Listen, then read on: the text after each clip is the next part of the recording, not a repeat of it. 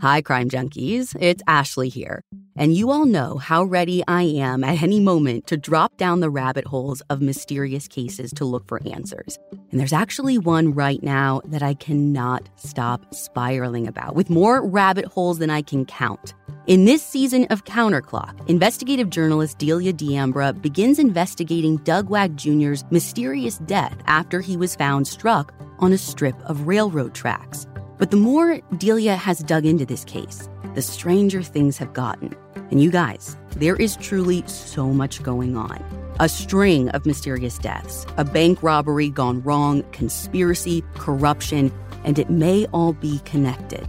You can binge all of Counterclock Season 6 right now in the Crime Junkie fan club, or you can listen to new episodes weekly wherever you get your podcasts. From your morning podcast to your afternoon playlist, we know you personalize your entire day. That's why State Farm helps you personalize your insurance with the State Farm Personal Price Plan. It offers coverage options that help protect what you care about most at an affordable price just for you. Like a good neighbor, State Farm is there. Prices vary by state. Options selected by customer. Availability and eligibility may vary. This show is sponsored by BetterHelp. Therapy is a safe space to get things off your chest and work through whatever's weighing you down. If you're thinking of starting therapy, give BetterHelp a try. It's entirely online, designed to be convenient, flexible, and suited to your schedule. Just fill out a brief questionnaire to get matched with a licensed therapist and switch therapists at any time for no additional charge. Get it off your chest with BetterHelp. Visit BetterHelp.com/CrimeJunkie today to get 10% off your first month. That's BetterHelp, HELP.com/CrimeJunkie. Hi, Crime Junkies. I'm your host, Ashley Flowers. And I'm Britt. And the story I have for you today is as baffling as it is tragic. Two radiant young sisters with a very special bond go from enjoying a beautiful summer day in the city to leaving behind a mystery that has endured for almost 20 years. This is the story of Tianda and Diamond Bradley.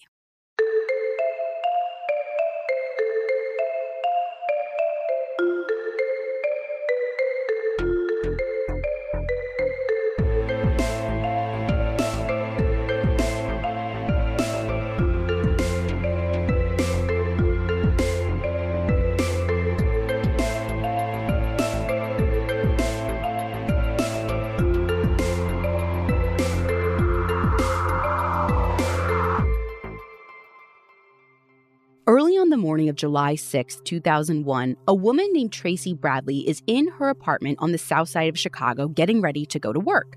Now, she's working at a neighborhood park where she makes lunches for all the kids who come to this summer camp program. So she's got to be there really early to help make sure everyone's got something to eat, they've got everything settled.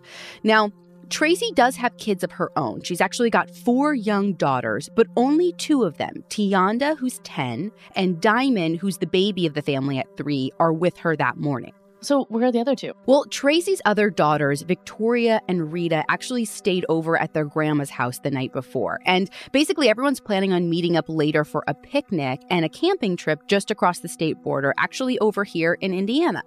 So right now, it's just Tracy, Tianda, Diamond, and Diamond's dad, George, who spent the night with Tracy.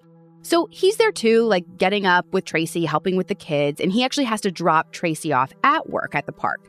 So after Tracy finishes getting ready for work and making sure that the girls have their breakfast, she tells Tianda, remember, don't open the door for anyone while I'm gone. She kisses their foreheads, says goodbye, locks the apartment door behind her, and goes to work. Later that morning, around 7 or 8 o'clock, Tracy calls Tianda just to check in, but Tianda doesn't pick up the phone. Now, Tracy doesn't love this. They're young girls at home. It makes her a little bit nervous, but it's more of this twinge, not a full panic. After all, still early. She figures, maybe the girls got up, ate their breakfast, went back to bed, all curled up together. No big deal. So after this, she finishes her shift. George picks her up like they planned. Did he not go to work either? Actually, no. George didn't go to work. He, during this time, had gone over to visit another woman that he's seeing and then actually goes to visit his mom and then goes and gets Tracy. So he's not at work and then picking her up. He's kind of like out doing whatever. So he picks her up and they go back to Tracy's apartment around 11 a.m. Now, when they get there, she unlocks the door and the first thing she does is she starts calling out for her daughters. Because remember, I mean, she hasn't spoken to them since she left. She wasn't able to reach them on the phone. So she starts calling out Diamond and Tianda's names. But the girls don't answer. Tracy calls out again, like a little louder this time, but her heart starts pounding in her chest as the silence starts to sink in. Her daughters still aren't answering her.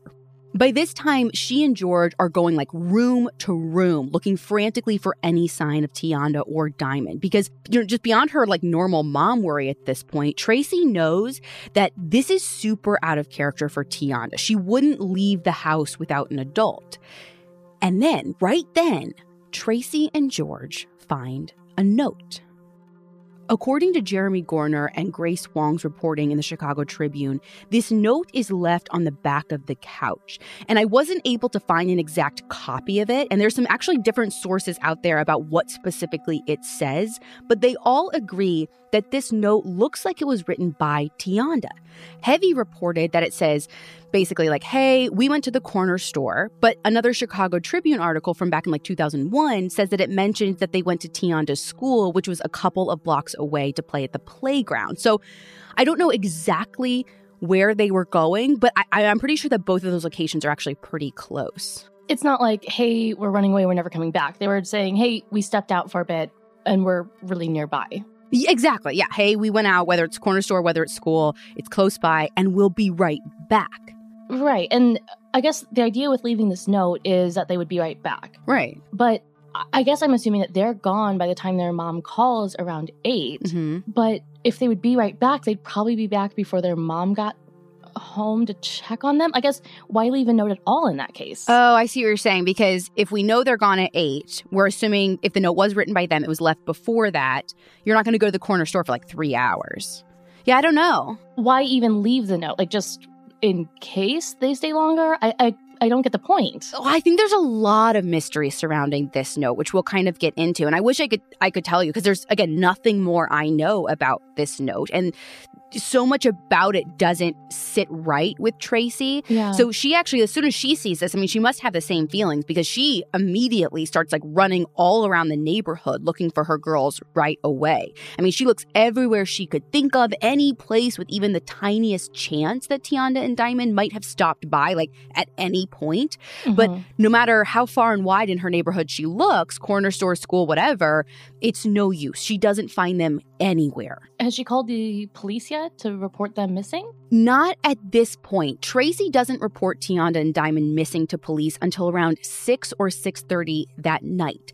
But when she does, police take it seriously right away. And by the next day, this is a huge investigation. According to Maria Cansavelis in the Chicago Tribune, police spend Saturday night canvassing the whole apartment complex with public housing officials. I mean, they're handing out flyers with the girls' pictures on it, asking if anybody's seen or knows anything about where the girls might be. They're going all out on this. Yeah, and one of the main thoughts right in those like early days of this investigation is that these girls might have just wandered somewhere a little bit different than maybe the note said and gotten into some kind of trouble. Again, not like foul play, but what they're thinking is their apartment's only about a half mile away from one of these like big beaches on Lake Michigan. So police are like focusing a lot of energy on the 31st Street beach, thinking, maybe somehow they got there. And for anyone who's not familiar with Lake Michigan, I mean, it is as massive, as an ocean. I mean, you can't see the end of it. It has like currents like you wouldn't believe. It can be very dangerous water. Mm-hmm. So by July 8th, a marine unit is already searching the lake and helicopters are skimming overhead looking for any trace of either girl. And honestly, at this point, I was kind of surprised at how big this investigation got and how fast it got there. Like the Chicago law enforcement, at least in this case, really like showed up for this one. And they put a lot of time like poring over that note and then also like putting feet on the ground looking for clues. Okay, but going back to the note, Are police 100% confident that Tianda wrote this? Well, here's the thing. So remember how I said that it was super out of character for Tianda to leave the house without an adult? Yeah. So her family says it's also very out of character that Tianda would leave this note at all. Like, normally they say that she would just call her mom if she needed to tell her something or maybe ask permission to go somewhere, like, to the corner store, to the school, whatever. But beyond that, the girl's great aunt Sheila went on Cold Case Chicago, which is like a show, and she said that the note didn't sound anything like Tianda. She said it read totally different than how Tianda talked, and that's why that she and the rest of the family take this note honestly as a sign of the worst. I mean, from the minute they saw it, they said they believed that the girls were kidnapped, and they think that Tianda was either coached, forced, coerced into writing this note by whoever took them from the house. But in theory, it is still in handwriting that is to be assumed to be Tianda's. Yeah, every source that I have read says that it looks like her handwriting, or it is her handwriting, or it's, you know what I mean? But everyone's saying, like, yeah, we're not saying she didn't write it, but we're saying she wouldn't have written this without someone telling her to. This way, or at all. Right. Is there anybody that the family, has in mind that may want to take the girls? Not outright. The girls' great aunt Sheila mentioned something to the Chicago Tribune about two men being in the apartment the day that the girls vanished. And she says, quote, "Whoever it was knew that those girls were alone," end quote. But I couldn't find anything else about who they might have been or why these two guys might have been in their apartment. And honestly, you'll see that this case is full of little snippets like this, these leads that don't pan out and questions where the answers just lead to even more questions. But then, just days into the investigation, some unusual behavior turns everyone's focus a little bit closer to home. The evidence keeps pouring in. At this point, the facts are undeniable. It's an open and shut case. Monopoly Go is the most fun you can have in a mobile game. Everyone is still talking about Monopoly Go for a good reason. It is an absolute hit. Millions of people pass Go every day because this game is always bringing something new to the table. Like countless crazy tournaments you can join with your friends as partners or teams, or timed events offering bonuses like massive multipliers or rent frenzies to help you get huge rewards. And there's so many rewards to discover. Rare stickers you can trade with friends to complete albums, delightful emojis to taunt people with when you raid their riches, unique playing pieces, and so much more. The verdict is in. With Monopoly Go, there's something new to discover every time you play. So don't miss out. Go download it now free on the App Store and Google Play.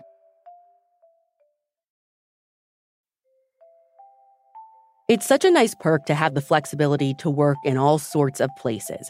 But working on the go seamlessly requires a strong network, which is why you should check out T-Mobile. They're America's largest and fastest 5G network. Plus, they also cover more highway miles with 5G than anyone else. And that's been great for me especially because these last few months, I've been doing a lot of on-the-ground reporting with our team, from northern Wisconsin to Utah to the middle of nowhere, Indiana. No matter where I go, I'm able to stream, make calls, or get those case-altering DMs from sources, which that's my favorite part.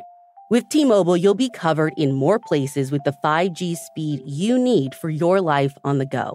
Find out more at T-Mobile.com/network today.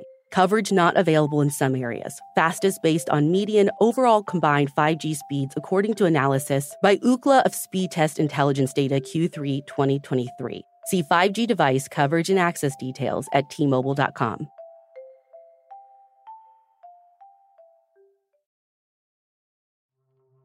At some point early on in the investigation, Diamond and Tianda's mom, Tracy, doesn't quite fully cooperate with police. What does that mean? Well, Tracy does some things in the early stages of the investigation that really just raise some eyebrows.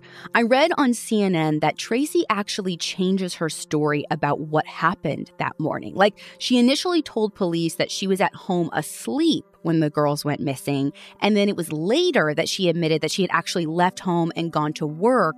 And it was while she was gone that they went missing. Now, I did read this on like a Nancy Grace transcript. So I'm taking it with a little bit of grain of salt because oftentimes when things get corrected, they don't necessarily get corrected there.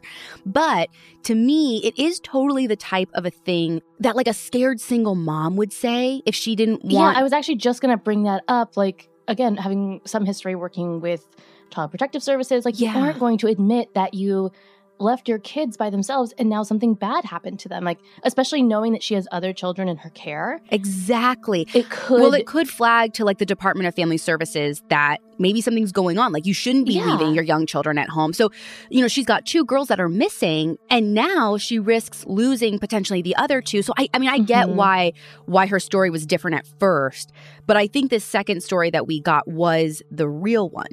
But beyond maybe her changing story, Tracy does some other things that send up red flags for police. ABC News reported that Tracy refuses to provide a handwriting sample that law enforcement could use to compare against that note from the couch. Obviously they want to see if she was the one who wrote the note as opposed to Tianda, and maybe this thing was like totally staged, but she would not give them a sample to compare to. And also, she and the family won't let police talk to her other daughters, Rita and Victoria, at least right away. And then the final thing that everyone thought was kind of bizarre is a few days after the girls went missing, police had found some surveillance footage from a convenience store that they thought maybe potentially the 2 girls could have been on. So they asked Tracy to come down and take a look at it. But instead of like hurrying down right away to take a look, Tracy just kind of says no. Now, she eventually does come in and check the tape after several days, but the fact that she wasn't in a greater hurry, I think had people questioning, your girls are missing. How do you know it's not them? Why aren't you running unless you know it's not? Now, it's really interesting because the article I mentioned said that at this point in the investigation, police still didn't have any evidence of foul play. So are they saying that the girls ran away? No, I actually don't think that they're saying that at all. Like, I know we see that a lot in cases where like things kind of go off the rails, and if kids are missing and there's no evidence, they kind of make that assumption. But the article says specifically that at the same time that they're not saying there's foul play, they were also putting together what they called a parallel criminal investigation and asking the FBI for help. So all I think that they meant is that in this case, they didn't have hard evidence of what happened, so they can't necessarily prove foul play. But clearly, again, if you're putting a criminal investigation together, you're asking the FBI for help, they obviously had some kind of suspicion that these girls probably, most likely, did not walk away on their own. And as you can imagine, again, as they're talking about this parallel criminal investigation, but they're saying maybe no foul play, Tracy is getting a lot of flack in the press for not cooperating with law enforcement in the way that people thought she should have. But I do think it's important that we look a little bit closer because to me, it's just not that simple. Like, here is a Black single mother living on the South Side in literally one of the most segregated cities in the country, looking at a police department with a long and well-documented reputation for using brutality and violence against people of color. So, you have this disparity. She probably wasn't comfortable talking or working with police. Definitely. And beyond just the CPD, there's also the fear, like you said earlier, of having her other kids taken away from her because of leaving Diamond and Tianda alone. Yeah, definitely. And I'm trying to imagine what that must be like. And for so many reasons, I can't at this point, and I will never be able to look at her situation and be like, I know exactly how I would react in this situation, because I will never truly be able to identify with her. Right. And we've talked about this before, I think in so many cases where we've always just said very generally, like, you don't know what you would do in that situation. You don't know how you would respond. Right. But this is even above and beyond what we've mentioned before in a lot of ways. And again, I just keep coming back to her trying to protect her other 2 daughters, because I think what's so important too, it's not just how police interact with people of color in this specific community. But really, when I kind of started looking into how the CPS and foster care system deals with people of color. And when I was researching for this story, I read on the appeals website that in 2000, which is just a year before Tianda and Diamond disappeared, 36% of the kids in foster care were Black, even though Black kids only made up about 15% of all of the kids in our population in the country. Right. So yeah. I'm not agreeing or disagreeing with how Tracy acts here, but I can see why. I mean, even if she truly had nothing to do with her daughter's disappearances, she would be wary of law enforcement and of this bigger system, if you know what I mean. Mm-hmm. Plus, that same ABC News article does say that she's acting on the advice of her lawyer, which I think is super important to point out. Yeah, I was going to ask that earlier to see if she was under advice of counsel at all. Yeah, so, I mean, she's doing exactly what we preach every single week. I mean, that is a crime junkie life rule. Always get a lawyer. So regardless of their feelings about Tracy, though, law enforcement keeps their foot on the gas to find these girls. So it's not like they get so focused in that they stop searching. I was honestly, again, surprised at how big this investigation got, because in the first week after their disappearance, 500 officers were involved. And that's just police. We're not counting fire department, divers, the ones that were scouring Lake Michigan. They had canine units hunting for scents. They had FBI agents involved. Yeah. And as the summer goes on, the investigation becomes one of the largest manhunts in Chicago's history. I mean, they had a hotline, a command post, dedicated tactical teams, literally the whole 9 yards, all investigating every single tip that comes in. But no matter how much manpower they threw at this thing, it was no use. It was as if Diamond and Tianda had literally just vanished into thin air. And the next thing the public really heard was from the FBI. They had come out 2 weeks after the girls disappeared to say that, in fact, confirmed by the FBI, that Tianda did write that note. I mean, I guess that's good to know, but it doesn't really change anything for me. I never questioned whether or not she wrote it. Anyone could have forced her to do that. Right. No, I totally agree. And the fact that Tianda wrote it doesn't rule out any of the possibilities that are on the table so far. So the next big break that we hear about, and at some point, I wasn't able to find out exactly when, police learn about a voicemail that they're hoping could be the big break that they've been looking for. According to CNN, on the morning that she and her sister disappeared, Tianda actually called Tracy while Tracy was at work, and she left a message on her phone. And here, Britt, I want you to read me what it is reported she said. The voicemail says, "Ma, this is Tianda.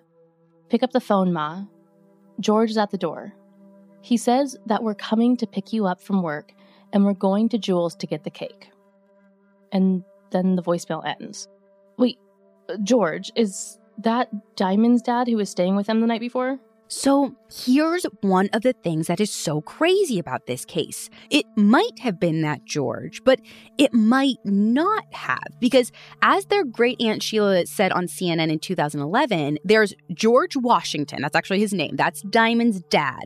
And then there's another man that she calls George, and they spell his last name Senor. So again, we only have the transcript of this, and the transcript had a PH in parentheses after it, which means that the transcriber just spelled it how they thought it sounded. So it could be Senor, Senior. Honestly, I don't know. But we have this George Washington and then this other George, who Sheila says is a close family friend of the Bradleys, and he used to babysit the girls from time to time. So we don't know which one it is in this case. Exactly, because the voicemail, as far as we are told, the voicemail has no last name, just George is at the door. I mean, this is making a lot of sense to me. You said earlier that everyone in the family said that if Tianda needed anything, she would definitely call her mom and not, just jot down the note that she left. So this is almost more proof to me that something is up with that note, because she did reach out to her mom. Well, and what I think is so weird is clearly we have this voicemail where she is calling her mom. I mean, we have her voice. You can't say it's not her voice. Right. Talking about this George on the other side of the door, taking them to get cake. But then why not write something about George in the note. So it almost seems to me like if all of this is related, it's more proof, again, that this note was coerced and like someone made her write that. And maybe that person didn't even know she called her mom. And there's this like discrepancy. And they're thinking that they're covering their tracks, but really they're like adding more questions. Yeah, because even in the voicemail, she says that George is at the door, not that he's with us, etc. Like, right. The thought is that George isn't even in their home yet. Right. When the cake gets brought up in the voicemail, the first thing I went to is like the candy in the white van theory. Like, oh, yeah. Is the cake just a way to get them out of the house, something to kind of lure them, or? I honestly, from the sources that I read, I don't think so. I honestly think this is more proof that whoever was on the other side of that door, and, you know, we know that both the Georges knew them, but I think it's proof that whoever was on the other side of the door knew this family well, because the day after the girls disappeared, July 7th, is actually their sister Victoria's birthday. So if this is some kind of ploy, it's a really smart one. Because you can see how, if it is someone they trusted, one of these Georges in their life, this is a legit... Why wouldn't they be picking up a cake for their sister's birthday? Such a believable story, right? Like, hey, we're just going to run this errand for your sister, or then we're going to go pick up your mom. And if it really was George Washington, I mean, he's only got this narrow time frame between this call, getting the girls, doing whatever with them before going to pick up Tracy for work. So, again, I don't know anything about this other George or his timeline, but one thing I think is important to mention here, too, you know, as we're talking about this scenario of them leaving with someone that they knew, is the relationship between Tianda and Diamond. Like, you might think that because of the age difference that Tianda and Diamond might not be very close. Yeah, they're, like 7 years apart? Yeah. My kids are just almost exactly 10 years apart, and they're not super close. They're, like, getting close now that May, who's 2, is, like, a little bit more interactive and can talk. But there's definitely a place where, like, Eli is like, I have no desire to have anything to do with her at this point. Like, I can see there being some, like, not division, but just not that connection that you expect to see between siblings or even sisters. Well, that's why I wanted to bring it up, because I think that's what a lot of people assume, is that with this 7-year age gap, they probably aren't super close. They have not a lot in common, but it's actually the complete opposite in this case, because despite the like age difference, they were super, super close. Honestly, Tianda and Diamond are practically inseparable. They play together all the time. Like, wherever one goes, you're going to find the other one. Even their great aunt Sheila told Cold Case Chicago all about how Tianda would just like pick up Diamond, set her on her hip, and walk around the house carrying her. Like, wherever she was going, whatever she was doing, they were together. She was Diamond's little mama. Exactly. I mean, it's how I remember being with my little brother, David, who now edits the show. Like, I was 10 years older than him, and I was a second mom. He was my baby. So to me, it makes sense that if Tianda did open the door and trusted someone enough to go with them, that Diamond would be right there too. So I don't even know, when we think about motive, were both of them the targets? Was one of them the target and the other just like went along because they did everything together? Like automatically, yeah. Yeah. So going back to the voicemail for a second, when did Tianda leave that? Because I feel like that would really help narrow down the sort of timeline of events in this situation. I would love to know, but we don't, because something mysteriously happens to that voicemail. Pride yourself on finding the best deals and savings? Rakuten is the smartest way to save money when you shop, because members get cash back at over 3,500 stores across every category, including fashion, beauty, electronics, home essentials, travel, dining, and more. Your favorite stores like Macy's, Urban Outfitters, and Sephora pay Rakuten a commission for sending them shoppers, and Rakuten shares the commission with its members. That's you. Cashback is deposited directly into your PayPal account, or Rakuten can send you a check. You can even maximize your savings by stacking cashback on top of other deals, like store sales and coupons. Shop for everything from fashion to beauty, home decor to groceries, even kids' school supplies. You're already shopping at your favorite stores, so why not save while you're doing it? It's a no-brainer. Membership is free and it's easy to sign up. I love using Rakuten because I truly don't even have to think about it. The app is just there, hanging out and giving me cash back on so many of my normal everyday online purchases. All I have to do is shop. Get the Rakuten app now and join the 17 million members who are already saving. Cashback rates change daily. See Rakuten.com for details. That's RAKUTEN.com. Your cashback really adds up.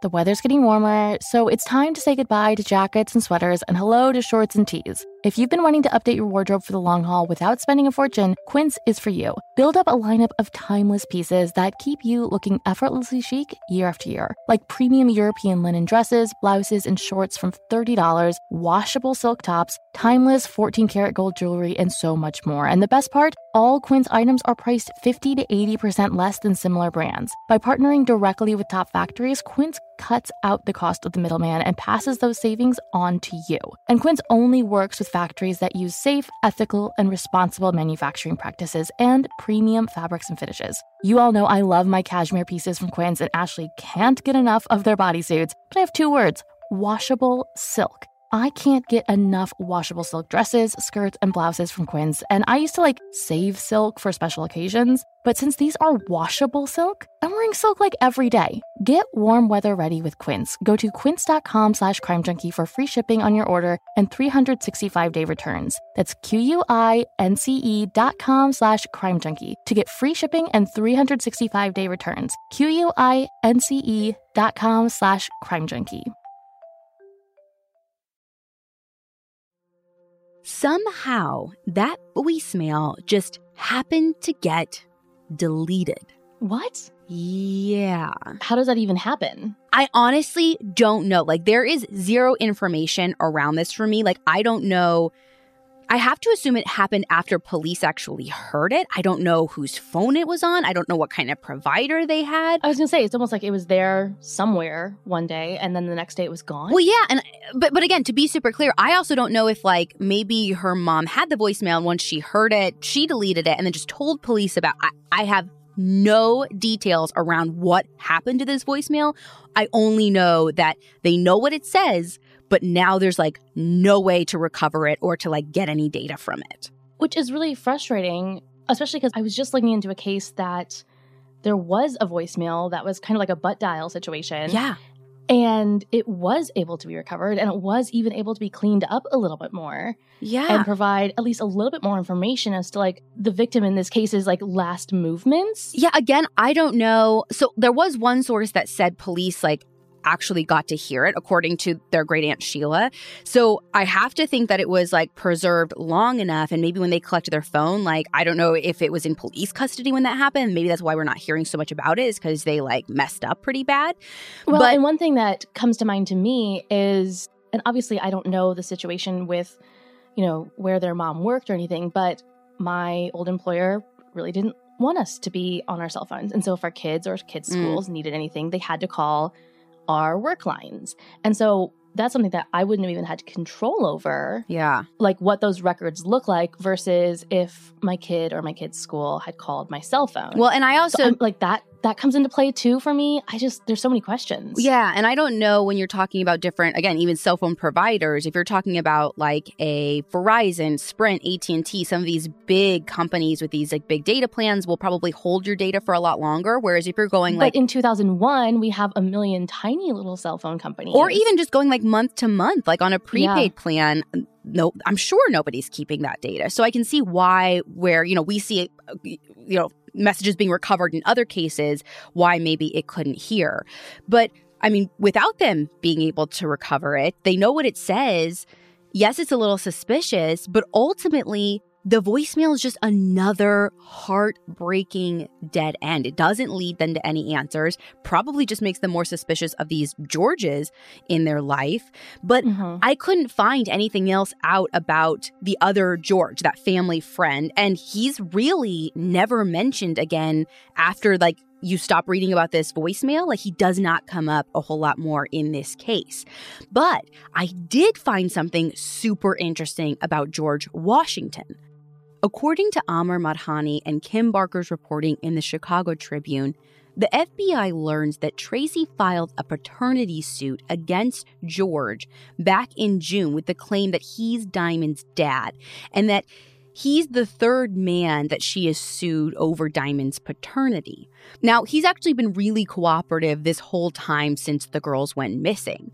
Like, he voluntarily goes in for questioning. He gave the FBI his permission to do a full search of his house and his garage on July 11th, which is just 5 days after the girls went missing. Yeah. And the FBI stresses to the Tribune, like, when they do this search, like, listen, we're not going in, like, guns blazing, looking for something specific. We are just kind of covering all of our bases. And ultimately, that search comes up empty as well. But I did read that police found some hair in the trunk of his van, but it's unclear if the hair turned up during this specific search on the 11th or possibly another one. Whose hair? Well, so here's the thing again. So the tests on these hairs say it could potentially be from Diamond or Tianda or Tracy. Which would kind of make sense since they're all related. Right. And so, like, and anyone who knows about, like, hair DNA as well it's really good for, like, talking about the maternal line of your family. So connecting it to, like, you know, 2 daughters and a mother is what you would expect. So the hair is from somebody in that family, but it's not telling us exactly who it's from. Okay, so that doesn't really sound like great, hard evidence to me. Right. Like you said before, George was on good enough terms with Tracy that, you know, he spent the night with her the night before the girls disappeared. He was obviously fairly, at least a little bit, involved in their lives. This could have been from anything, even unloading groceries, you know? Oh, yeah. If you're staying the night at someone's house, you have to have a close enough relationship where I would assume you could get their hair on them. And again, I always think about things like in a way you would take them to court. And this has, like, reasonable doubt written all over it. All over it, right. For sure. Which is why, I mean, he's never named a suspect. So once again, law enforcement's hopes just drop. Like, they feel like they're on the right track, but they've got nothing solid. But they're not giving up, and the pressure stays hot on the investigation. Like, in that first month in particular, this case is honestly, like, really hardcore. It's getting national attention. And as the summer wears on, police really go over, honestly, every inch of that neighborhood with a fine-tooth comb, expanding their search to over 20 miles. I mean, they're looking at vacant lots, landfills, railroad cars, and in 5,000 abandoned buildings and old factories. Can you even imagine searching 5,000? I can't. I honestly cannot even, like, comprehend what that would look like. Yeah. And while doing all of this, I mean, they also have teams that are talking to over 30 of Diamond and Tianda's relatives, doing interview after interview with them. And they talk to more than 100 registered sex offenders in and around the area where the girls went missing. But again, despite all this legwork, nothing is leading police any closer to the truth. Gradually, as summer starts slipping into fall, the tips begin slowing down and the public attention kind of goes elsewhere, especially after the events of September 11th. So to keep things on track, sometime before the year is out, a private investigator named Pete Foster is brought in to help. By who? Well, he never specifies exactly who hired him or when. And during his interview on Cold Case Chicago, he says he's there to basically give an independent perspective and be someone else for the Bradleys to talk to who isn't CPD, kind of like a go-between to... Like a liaison, yeah. Yeah, kind of help ease the tension and be that, like, again, that middleman, liaison, exactly. But even with his fresh pair of eyes, it doesn't keep the leads from drying up once more. Now, the girls aren't forgotten in their neighborhood, though, and even though the media focus is all but gone outside of the Chicago area, police do keep searching. And then, in June of 2002, almost a year after that fateful day that the girls went missing, it seems like they may have finally gotten the break that they've been waiting for when a bone shows up on the shores of Lake Michigan. Dawn Terry reported for the Chicago Tribune that a private detective finds this bone inside a bag on the southern part of the lakefront, just a few blocks away from the Bradleys' apartment. And it looks to him like a finger, like specifically a child's finger bone. But after it's sent off for testing, the bone turns out not to belong to a human at all, which is a huge relief, but it's also a painful thing to accept because, I mean, here's this finger in a bag. It doesn't belong to either of these girls, which is great. I mean, whatever that means. I mean, I still don't know who puts like animal bones in a bag. I feel like there's something going on there. Right. I still have a lot of questions about the situation. Right. But it's at least a little bit of hope, like, oh my God, like something, whatever that would have meant didn't happen. But it doesn't get them any closer to knowing what did. Like, they're right back at square one. Now, 2 years after that, another lead pops up, not in Chicago, but actually right here in Indianapolis. Now, for those of you who aren't from the Midwest, Indy to Chicago is about like a 3 or 4 hour drive. And it's this like straight shot on one highway the whole drive. So there is a lot of traffic back and forth between these two cities. Yeah. And if you don't want to or don't have the means to drive, there's buses and trains. Like, it's a pretty like straight shot, just like from Chicago to here or here to Indy. Like, it's kind of a triangle. Exactly. And I mean, on a darker note of that, though, I was reading in the Indy Star about how Indiana as a state is actually a big hub for human trafficking because of all of the interstates that run through to like big cities. I mean, we have I-65, 69, 70. They don't call it Crossroads of America for nothing. And as we talked about in the Brittany Drexel episode last year, minors and children aren't immune from that horror. They're especially vulnerable to it. So in June of 2004, an Indianapolis firefighter named Mark is doing this community event in Garfield Park, which is like kind of downtown or just south of downtown. And it's one of these big things where people can come, they can bring their kids, they have like candy, they have a lot of like police officers, firefighters. The intention of it is supposed to be like a place for public servants to come and actually like connect with like the community that they're serving. Yeah, like interact with community members. Yeah. Right. So while he's there, Mark is struck by these two little girls who are just super cute, super well-mannered, just like waiting patiently for their turn without getting like overexcited. Nothing happens this day. He just kind of takes note. These girls like kind of stand out. He remembers them. Well, about a month later, Mark is out in Lawrence, which is on the east side of Indy, working as a reserve police officer when he sees a poster about the Bradley sisters who went missing in Chicago. And he says, so there was a poster for the Bradley sisters outside of Indianapolis? Yeah, again, don't underestimate when I say it was like a big operation, and they had posters all over. And it did, again, back in the day, get some national attention. So posters went from Chicago even here to Indy. So when he sees this poster, he's like convinced that he saw Diamond and Tianda on that day in Garfield Park. So he gets in touch with the National Center for Missing and Exploited Children in the hopes that, you know, maybe this is them and he can actually like help bring them home. Yeah. What is bananas to me is Mark isn't even the only person who thinks he's seen the Bradley sisters in Indianapolis. Sandra Chapman reported for WTHR News that Chicago police make the trip down to Indy to check surveillance footage at some point after getting a tip that someone had seen the girls at a Walmart in Lawrence. And I mean, that's not a lot to go on, but like at least it's something.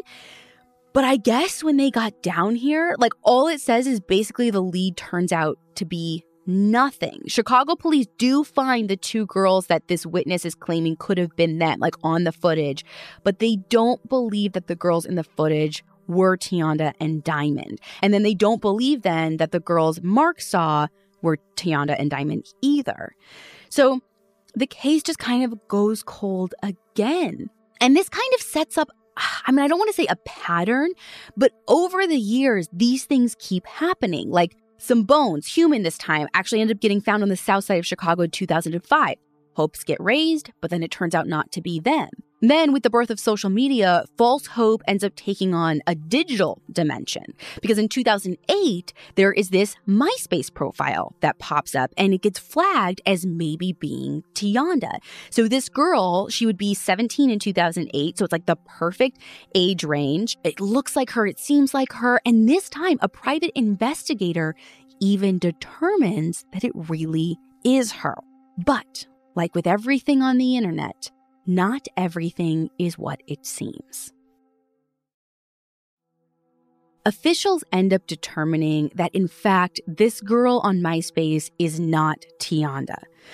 And this is heartbreaking and it's frustrating all at the same time because we see that new technology does create new ways of research and investigation. Like having the internet opens up this whole world to victims and families and advocates.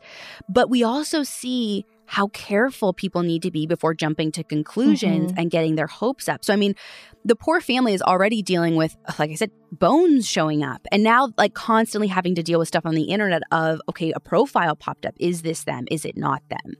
In 2016, Jeremy Gorner and Grace Wong did a look back at this case and highlighted other tips and leads that took the investigation. And, I mean, all of these, like, crazy directions, though none of them ever panned out. And there is the usual stuff like psychics claiming that they've had visions of where Tianda and Diamond's bodies are buried.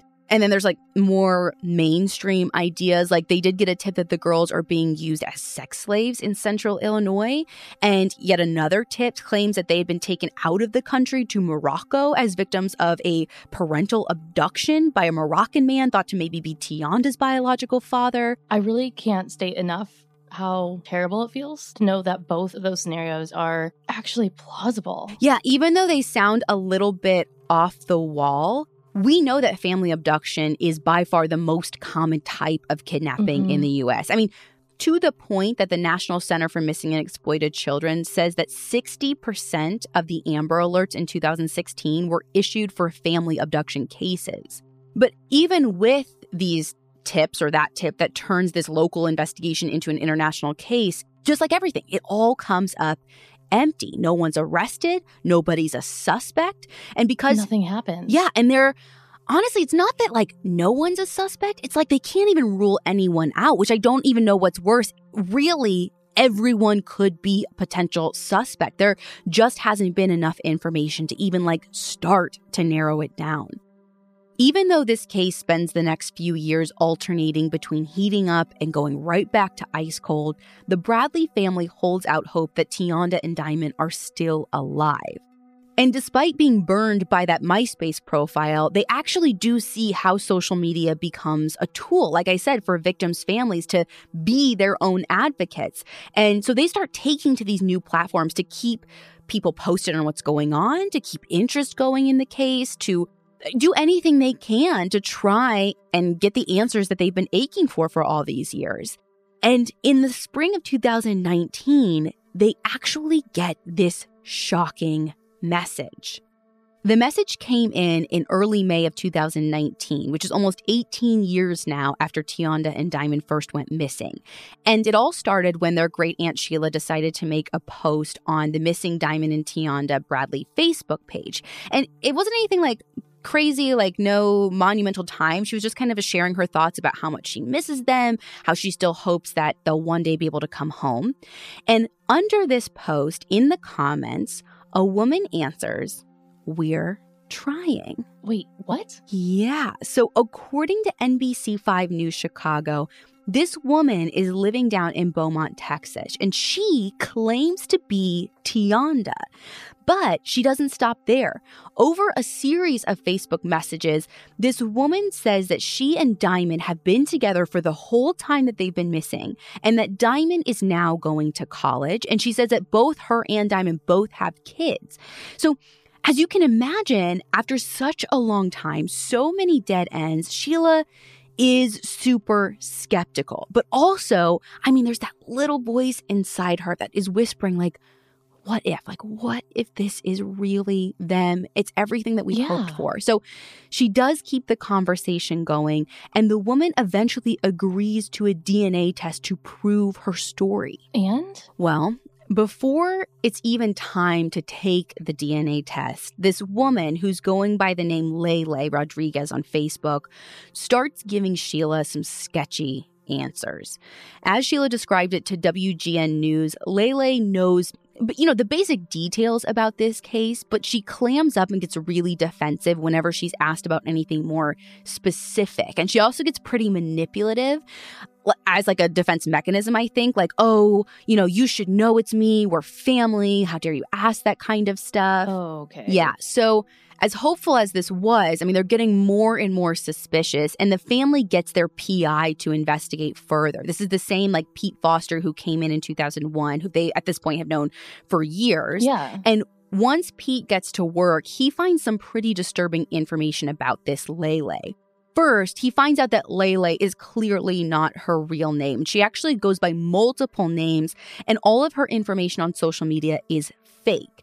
Pete and police learned that she's tried to reach out to other members of the Bradley family before, actually. So to answer your question, I don't think it actually ever gets to the point of this Lele taking a DNA test, because it seems pretty clear to me that the Bradleys already knew by that point that this woman was not telling them the truth. And she was just trying to insert herself into the investigation or the family or something. Yeah, like the whole thing was just a cruel hoax. But that cruel hoax was the last glimmer of hope that they had as of this recording. Because as of 2020, Diamond and Tianda Bradley are still missing. The pain of their loss and almost 2 decades of uncertainty have changed their family forever. Their oldest sister, Rita, has talked about how she's overprotective of her own children, which I totally understand. Yeah. And their other sister, Victoria, who was only 9 when they vanished, it was actually, remember, her birthday cake that was mentioned in that voicemail. She says that she couldn't celebrate her birthday for over 10 years because it was just too painful for her to confront. No matter how much time has passed, Diamond and Tianda's loved ones deserve to know the truth. If you have any information about the disappearance or whereabouts of Tianda and Diamond Bradley, please call the FBI's field office in Chicago at 312-421-6700.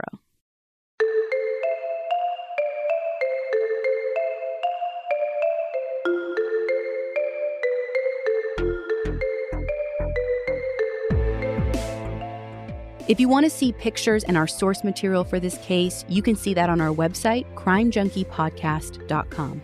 And be sure to follow us on Instagram at Crime Junkie Podcast. And we'll be back next week with a brand new episode.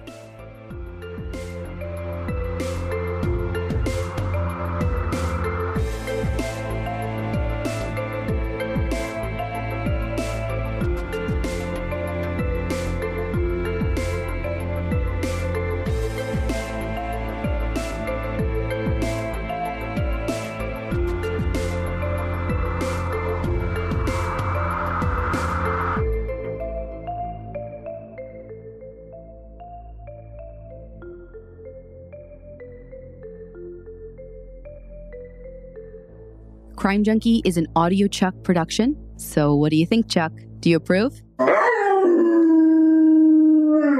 You ever meet someone who seems kind of off? Whether it's a creepy neighbor or a random phone number that keeps calling you, Truthfinder has you covered.